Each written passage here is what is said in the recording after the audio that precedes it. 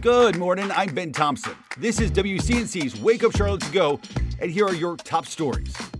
New video from CPD showing the arrest of a man who later died while in custody.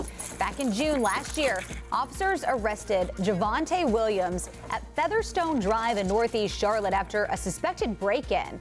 Police say they noticed he was acting unusual.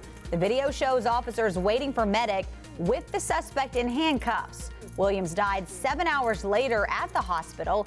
An investigation found no evidence of criminal violations by CMPD. The full medical examiner's report is still in the works. Today is the 10th day of the murder trial of Alec Murdaugh.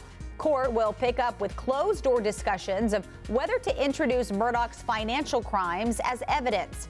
Yesterday, jurors watched another video of Alec on the family property with Paul the night he died. Agents who surveyed the crime scene also testified about the lack of evidence left behind. See any evidence of any clothes that had been involved in any sort of altercation that had left blood or tissue or brains? No, sir, I didn't find anything like that.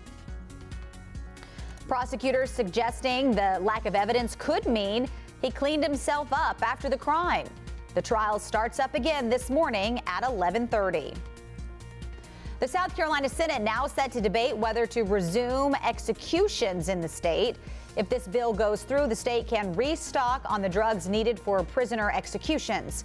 It comes as the state Supreme Court weighs whether electric chair or firing squad are legal execution methods. Governor McMaster says he supports starting the program back up again. The city of Gastonia putting $10 million toward new roads. It's just the first phase of plans as part of the transportation bond passed by voters back in November. Leaders planning to resurface over 30 miles of streets, preparing and repairing manholes along the way. Officials say about 10% of roads will be brand new by the end of the year. A new industrial facility set to bring 55 new jobs to Pineville.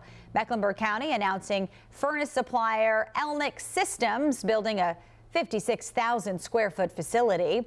Construction is already underway with an opening slated for early this summer. Thanks for listening. You can find all of these stories and more right now on WCNC.com. Join the Wake Up Charlotte team weekday mornings on WCNC Charlotte from 4:30 to 7 a.m. Like and subscribe to our podcast and tell a friend.